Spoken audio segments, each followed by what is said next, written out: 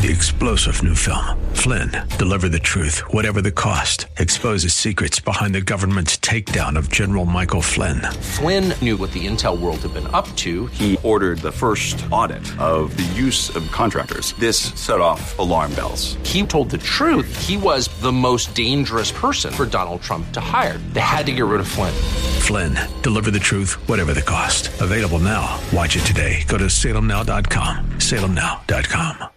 This is Derek Buikema, pastor of Orland Park Christian Reformed Church, and I'm so glad that you've joined us today for Grounded and Growing in Christ here on AM 1160, Hope for Your Life. Each weekday at this time, we open God's Word, exploring how it changes us and brings us closer to Him.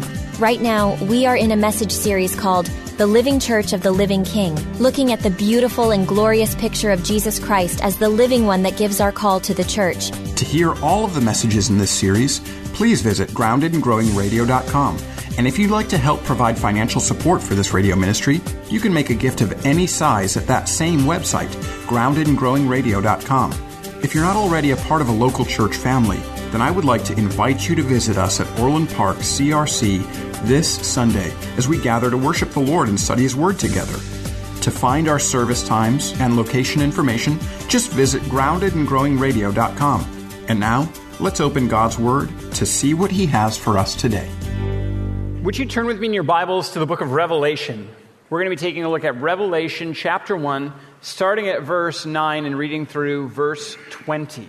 Last, we started a sermon series through the book of Revelation. We were able to take a look at the prologue and the greeting that was offered to the 7 churches. And today, we're able to take a look at the glorious vision that John has of the Son of Man. Let's remember as we hear this is God's word. I, John, your brother and partner in the tribulation and in the kingdom and the patient endurance that are in Jesus, was on the island called Patmos on account of the word of God and the testimony of Jesus. I was in the Spirit on the Lord's day, and I heard behind me a loud voice like a trumpet, saying, write what you see in a book and send it to the 7 churches in Ephesus and to Smyrna and to Pergamum and to Thyatira and to Sardis and to Philadelphia and to Laodicea. Then I turned to see the voice that was speaking to me, and on turning I saw 7 golden lampstands. In the midst of the lampstands was one like a son of man, clothed with a long robe and a golden sash around his chest. The hairs of his head were white, like wool, like snow. His eyes were like the flame of fire. His feet were like burnished bronze refined in a furnace. And his voice was like the roar of many waters. In his hand he held 7 stars. From his mouth came a sharp 2-edged sword, and his face was like the sun shining in full strength. When I saw him, I fell at his feet as though dead. But he laid his right hand on me, saying, fear not, for I am the first and the last and the living one. I died, and behold, I am alive forevermore, and I have the keys of death and Hades. Write therefore the things which you have seen, those that are and those that are to take place after this. As for the mystery of the 7 stars that you saw in my right hand and the 7 golden lampstands, the 7 stars are the angels of the 7 churches, and the 7 lampstands are the 7 churches. When you conceive of the Lord Jesus, the one who is your Savior and your Lord, how is it that you think of Him? And how is it that you think on Him? Now, do you think of Him as the baby that's born in a manger, that was wrapped in swaddling clothes and placed here in this feed trough, this place where the animals would feed from? Do you picture Jesus as the boy who amazed the people in the temple as he disputed with some of the religious leaders, amazed at his knowledge? Do you picture Him as the rabbi, teacher, and healer, the one who gave the blind their sight and gave the lame the ability to walk, the one who cleansed lepers and restored healing to the deaf, the one who raised the dead, the one who preached good news to the poor? Perhaps the way that you conceive of your Savior as you speak of Him is as the one who is on the cross, bleeding and dying for the complete forgiveness of all of your sins if you trust in Him. Or maybe your conception of Jesus is of the risen Christ, amazing His disciples as He appears in their midst, and helping His disciples, the doubting disciple, by saying, here, touch my hand, touch my side, see that I really am alive. But as you think about Jesus, how is it that you think of Him? Each one of those images that I've mentioned is biblical, and yet none of those images capture the way that your Savior is now, at this moment. Because your Savior, the Lord Jesus Christ, the one who saves you from sin and death, is now glorified and glorious as he sits at the right hand of the Father. And it's the resurrected, ascended, and glorified Christ that the Apostle John encounters in this section of Scripture. And the glory of Jesus in this passage is astounding to the point of fear on the part of John. And this is amazing because John had lived with Jesus for 3 years. He knew him well. I mean, they had eaten together, they had traveled together, they had slept in the same areas. I mean, they were in close community for 3 years, all 3 years of the ministry of the Lord Jesus. And now, as John sees him, he's afraid. He has to be told not to fear. This picture of our glorious Savior shows us a Savior who is to be feared, but it's also a picture that should not make you afraid. In fact, it's a picture that should give you hope and comfort and joy, because the glorious risen Christ has power over death, and he protects and he keeps his church, which means that if you're within his church, if you're in his church, a faithful congregation in his church, you're safely held by your glorious Savior. And this text can be rightly divided into 3 different sections. The first gives us a challenging location. The second tells us about our glorious Savior. And the last tells us about the apostle's task, the task that the apostle John was given. These are the 3 sections of the text this morning. And so let's start by taking a look at the challenging location. In verse 9, the apostle John continues his introduction. John is writing to the churches as a brother. That's the way that verse 9 starts. I, John, your brother. He, like the saints in the churches who would be receiving his letter, was a Christian and therefore a part of the family of God. This is an important truth about you. If you trust in the Lord Jesus Christ, you have an identity of being a part of God's family, which means that your brothers and sisters are all of those that also trust in the Lord Jesus Christ. It means those who trust in the Lord Jesus Christ along with you here today. It means all of those across the face of the whole earth, regardless of language or culture or ethnic background, who claim the name of the Lord Jesus Christ. These are your brothers and sisters, but also all of those who have trusted in the Lord Jesus Christ throughout time. And so John, as he writes to these churches and introduces himself as your brother in the Lord Jesus Christ, we realize John is our brother too, if we trust in him also. John is a brother of the saints to whom he is writing, and he also is a partner in the tribulation. I, John, your brother and partner in the tribulation and the kingdom. This is the way that he introduces things. Last week, as I was giving the first message in this series, I mentioned that there was a persecution that was going on at this time, and the text tells us that. John mentions that he's a part of the tribulation along with the churches who are receiving his message. The churches at the time of this letter were experiencing persecution, and John notes that he's a partner in this. This tells us that this was not a period of comfort or rest. It was, in fact, a period of tribulation, of persecution. And part of what helps us to see that is the location from which John is writing. I, John, your brother and partner in the tribulation and the kingdom and the patient endurance that are in Jesus, was on the island called Patmos on account of the word of God. John is writing from Patmos. Now, when we read that, we might take for granted that this is simply a location from which he is writing and pass by that. We don't realize what the island of Patmos was. It was an island for convicts. If you were arrested and the government wanted to keep you imprisoned, they would exile you to the island of Patmos. Because it was surrounded by water, there was no escape. You were captured there along with all the other convicts that had been placed on this island. I think maybe the best way for us to understand this is if John had written the church and said, I, John, in Alcatraz, right? I am situated on this prison colony. So the apostle indicates through his location that he's an imprisoned man enduring tribulation and persecution, which was common for Christians at the time. He had been imprisoned for the gospel, and that's what he says, on Patmos, on account of the word of God and the testimony of Jesus. The imprisonment of John may actually be a surprise, not because he's imprisoned, but because he's still alive. A lot of scholars say that this book was written, this letter was written to the churches around the year 90, AD 90. And by that time, if this was when the book was written, every single one of the other apostles, the group of which John was a part, had gone to their death a martyr for the cause of the gospel. Church history records that each one of those men, except for John, who died himself in exile on the island of Patmos, each one of the other apostles died a martyr for the faith, a martyr for the gospel. Probably most famously, the apostle Peter was killed by crucifixion. And church tradition says that he was crucified upside down because he said that he was not worthy of dying in the same manner as his Savior, Jesus. So he wanted to be crucified upside down rather than right side up. Didn't think himself worthy. This indicates the necessity of patient endurance for those who are in Christ Jesus.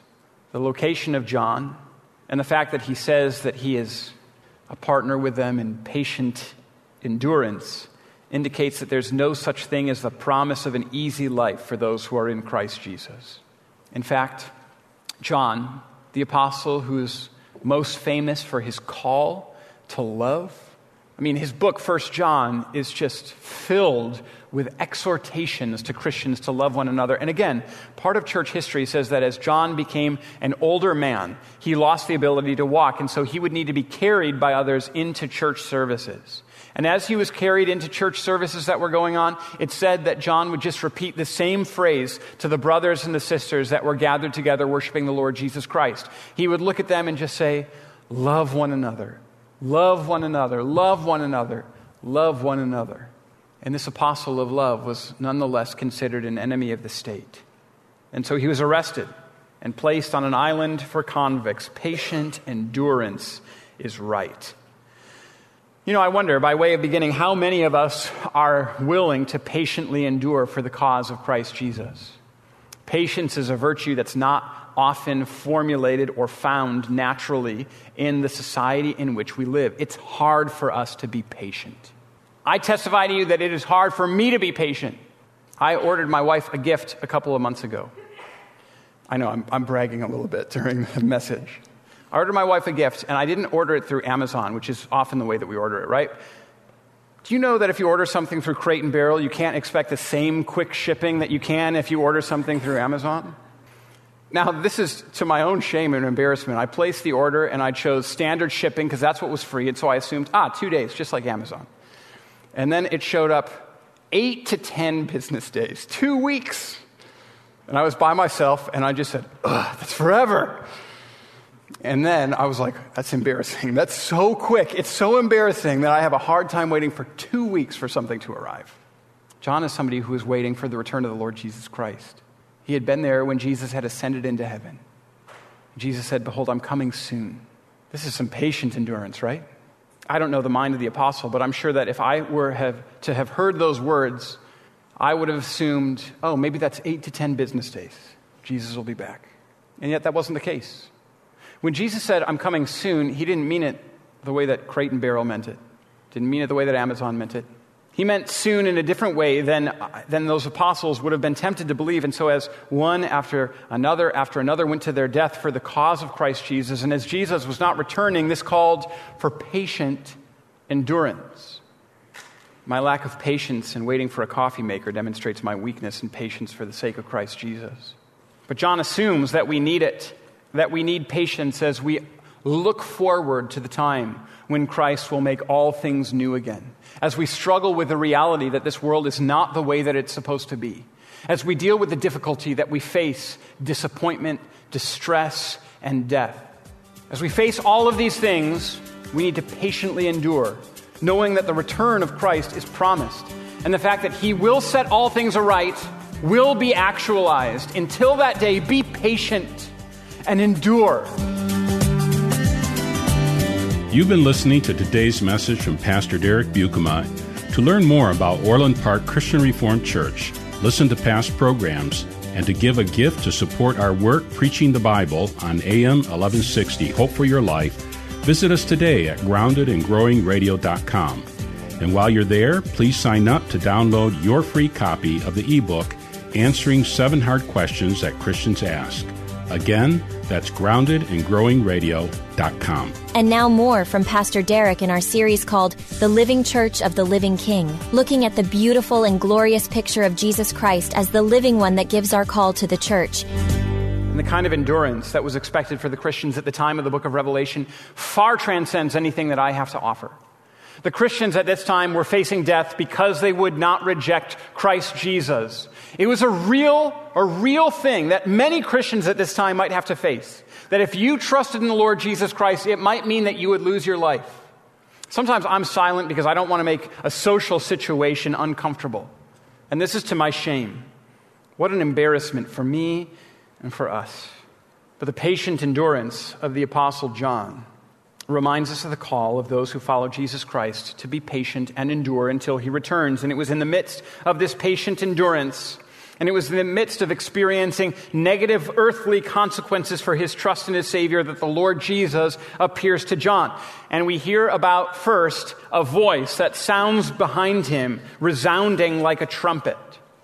You know, sometimes when we have worship services here, sometimes during cantatas, sometimes during orchestra Sundays, we have trumpets that are a part of our praise team, part of the worship service. Do you ever hear a trumpet in the course of a worship service? Or do you ever hear a trumpet when you're listening to some sort of music and find your spirit lifted? I do. There's a reason that the trumpet has been historically the instrument that's been used to call armies to battle, because it elevates the spirit when it sounds loud and clear. It awakens the heart to action. And what John hears is a voice that's like a trumpet. And it says, write what you see in a book and send it to the churches. John is about to receive a revelation from God, a pulling back of the veil to reveal that there is a power greater than the Roman Empire, a power greater than the empire which has imprisoned him upon the island of Patmos. That great empire of Rome was transcended by one far, far greater, by a glorious Savior. And it's a glorious Savior that John then sees. John turns to see where the voice is coming from. And the first thing that he sees are 7 golden lampstands. Now that probably seems odd to us. What in the world? 7 lampstands? And we'll get more into that later, but in the midst of the lampstands is one like the Son of Man. And immediately we know who this is. Who is the one who is like a Son of Man? Well, the book of Daniel tells us. In Daniel chapter 7, verses 13 to 14, we're told about the Son of Man. Let me read to you these 2 verses from the book of Daniel, from the prophet Daniel. I saw in the night visions, and behold, with the clouds of heaven there came one like a Son of Man. And he came to the Ancient of Days and was presented before him. And to him was given dominion and glory and a kingdom that all peoples, nations, and languages should serve him. His dominion is an everlasting dominion which shall not pass away, and his kingdom one that shall not be destroyed. This is the Son of Man, the one whose kingdom will be an everlasting kingdom which shall not pass away and will not be destroyed. And then the Gospels confirm it. The term that Jesus most often used for himself in the Gospels is the term the Son of Man. This is Jesus standing among the lampstands. John had turned to see the one who was very familiar to him, the one that he had walked with for 3 years of the earthly ministry of Jesus, the one that he had eaten with and been instructed by and seen die and witnessed resurrected. John's Savior and your Savior was ascended to heaven and is now utterly glorious. And we know and we can see how glorious he is because of the way that the Scriptures describe him. His clothing is a long robe, and it has a golden sash on it. This is the clothing of the high priest for the people of Israel. It shows us that Jesus is the great high priest, alone able to make atonement for sin. The hairs of his head are white. This indicates age and wisdom and respect and dignity. Christ's white hair adds to his brilliance. Maybe we should realize that the possession of white hair indicates someone who is due respect. His eyes are like a flame of fire. And can you imagine this? Can you imagine this? The eyes of our glorious Savior are so brilliant that they produce their own light by which he might see. And even his feet are glorious. They're like burnished bronze that's refined in a fire. And his voice is like the roar of many waters. Have you ever been to Niagara Falls?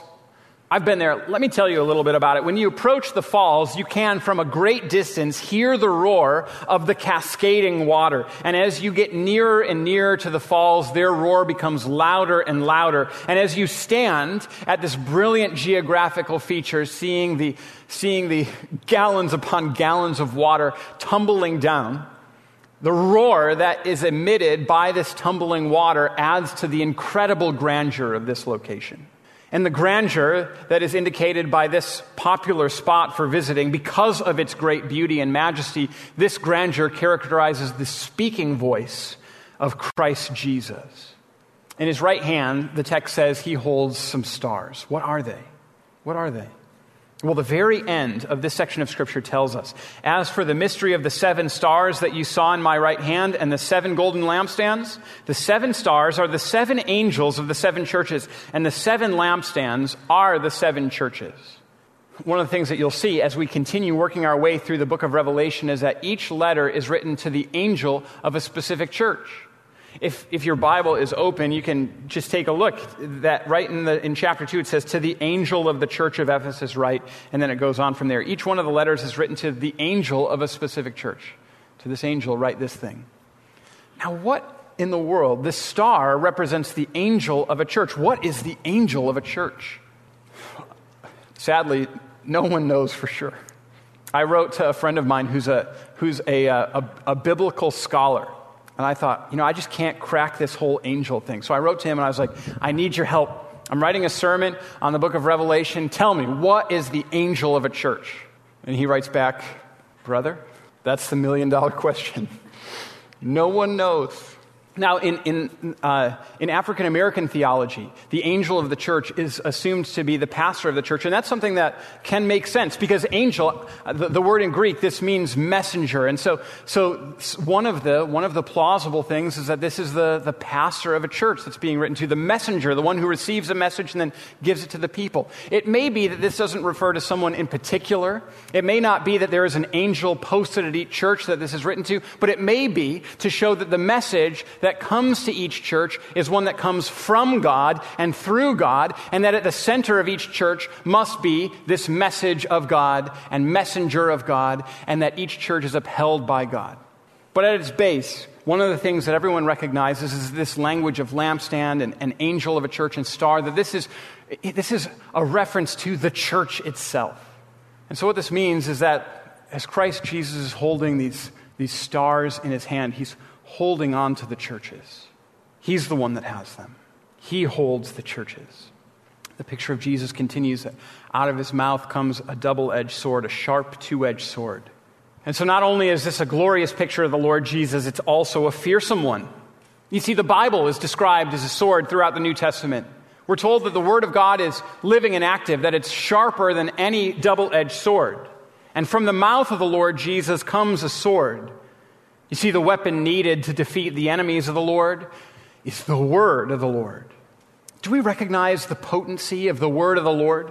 You would not trifle with a sharp two-edged sword. Don't trifle with the word of God.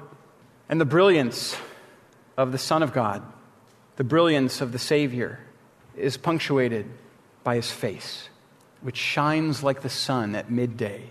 When the sun is shining outside, you can't look at it. Even a temporary glance at the sun shining in its strength can do irrevocable damage to our retinas. And the face of the Lord Jesus is like the sun at full strength. This is how glorious he is. And this glorious Son of Man, the glorious Savior of the Apostle John, our glorious Savior, this glorious picture causes a response. John falls down. And this makes sense, doesn't it? All throughout the Scriptures, we recognize that the Lord God, that Jesus Christ is utterly glorious. Throughout the Old Testament and the New, when people see some sort of veiled picture of God, it changes them forever. Jacob saw only a ladder, and yet in seeing the ladder, said, "Surely the Lord is here," and set up an altar to the Lord there.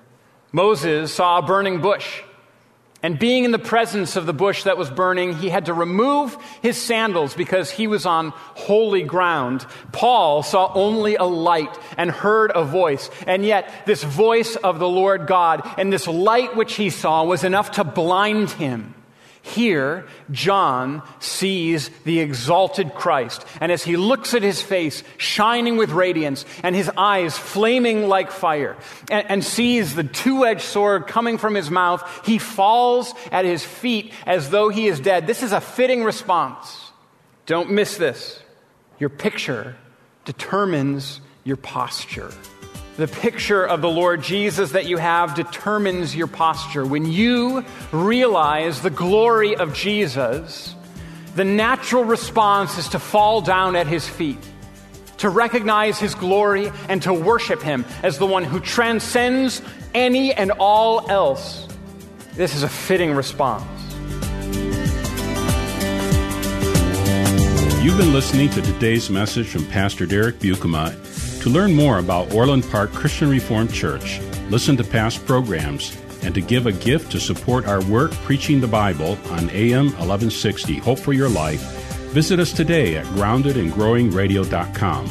And while you're there, please sign up to download your free copy of the ebook, Answering 7 Hard Questions That Christians Ask. Again, that's groundedandgrowingradio.com. This is Pastor Derek Buikema, and on behalf of Orland Park Christian Reformed Church, we want to thank you for your support and partnership in proclaiming the gospel here on AM 1160, Hope for Your Life. If you're looking for a local church to call home, Orland Park Christian Reformed Church welcomes you to worship with us this Sunday. You can find all the details online at groundedandgrowingradio.com. Thanks again for joining us, and until next time, may God bless you. 3-star General Michael J. Flynn, head of the Pentagon Intelligence Agency, knew all the government's dirty secrets. He was one of the most respected generals in the military. Flynn knew what the intel world had been up to. He understood its funding. He ordered the first audit of the use of contractors. This set off alarm bells. The explosive new documentary, Flynn, Deliver the Truth, Whatever the Cost, uncovers the facts behind this scandal. Flynn told the truth. He was the most dangerous person for Donald Trump to hire. I find out the worst enemy that I'm going to face in my life is right here in America. They took my assessment and they wanted me to change it. And I was like, I'm not changing it. They had to get rid of Flynn. With in-depth interviews, archival footage, and never-before-seen personal records of the man behind the headlines. I just felt like I was drowning. Flynn, Deliver the Truth, Whatever the Cost. Available now. Watch it today. Go to salemnow.com. salemnow.com.